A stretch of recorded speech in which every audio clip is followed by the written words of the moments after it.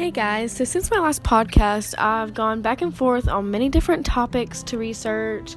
I thought about doing research on how social media impacts us and our mental health, and at one point I thought about the death penalty and gun control, but none of these topics really interested me, so I kind of found myself in a pickle. I ended up settling on my original topic of the high prices of healthcare, and have just been focusing on that since then. Some of the keywords I used when researching this topic were healthcare, expenses, and the rising price of healthcare. I found that when using Google Scholar, I had to weed through a lot of unrelated topics to find one that matched what I needed. A lot of them had subcategories or just specific things that they were talking about. When I used healthcare and then the little plus symbol, plus expenses, I got the most research on what I actually needed.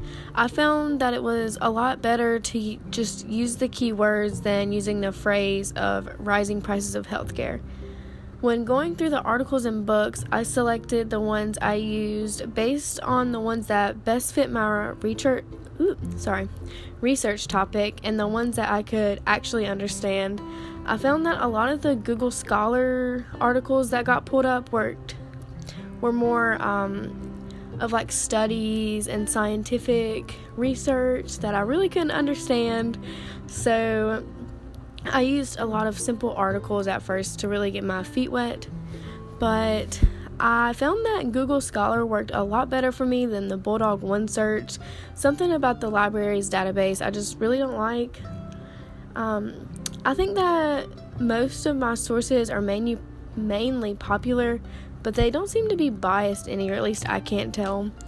I still need more scholarly sources that support my topic that I can actually understand, but I haven't really had a lot of luck finding any.